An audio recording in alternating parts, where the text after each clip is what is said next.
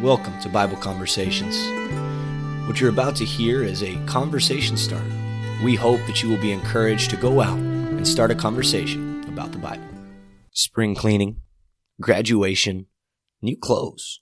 All of these things help to really serve us in such a way that we are new, right? We graduate from high school, from college, from whatever it may be, and our new life is ahead of us. We're no longer held back by the homework or held back by anything else, but we have more time. It's a new part of our lives. In spring cleaning, we clean our house, we clean our cars, we clean up our lives so that we're living anew and fresh. And we buy new clothes to feel new, to feel better about ourselves. And what all of this brings me to is that when we choose to be in Christ, we choose to live and to walk in a newness of life. If you would, please turn over to 2 Corinthians chapter 5. In verses 1 through 10 of 2 Corinthians chapter 5, we have Paul here talking about where we are going to be going after this life. And in verse 10, he says that we must all appear before the judgment seat of Christ, so that each one may receive what is due for what he has done in the body, whether good or evil. And then we move forward in verse 11, therefore, knowing the fear of the Lord, we persuade others.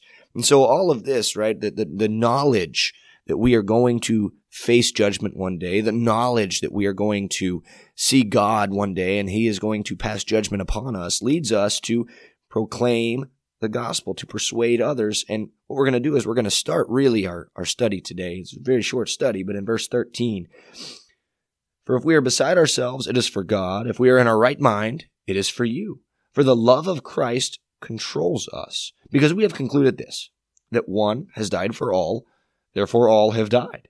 And he died for all, that those who live might no longer live for themselves, but for him who for their sake died and was raised. From now on, therefore, we regard no one according to the flesh. Even though we once regarded Christ according to the flesh, we regard him thus no longer. And this is the verse I really want you to focus in on. Therefore, if anyone is in Christ, he is a new creation. The old has passed away. Behold, the new has come. Our job as Christians, when we are raised up out of the waters of baptism, is to be new, to walk in a newness of life. We are a new creation. We are no longer living for ourselves. We are now living for Christ. And it is only for Christ that we should be living. I hope that you will take this time and this season of life to reflect on your newness of life, your newness in Christ, because that should be daily refreshed. I hope you all have a blessed day. Thank you so much for listening to our conversation starter. We hope that you have enjoyed it and been encouraged. We also ask that you find us on Facebook and like our page, give us a comment if you so desire.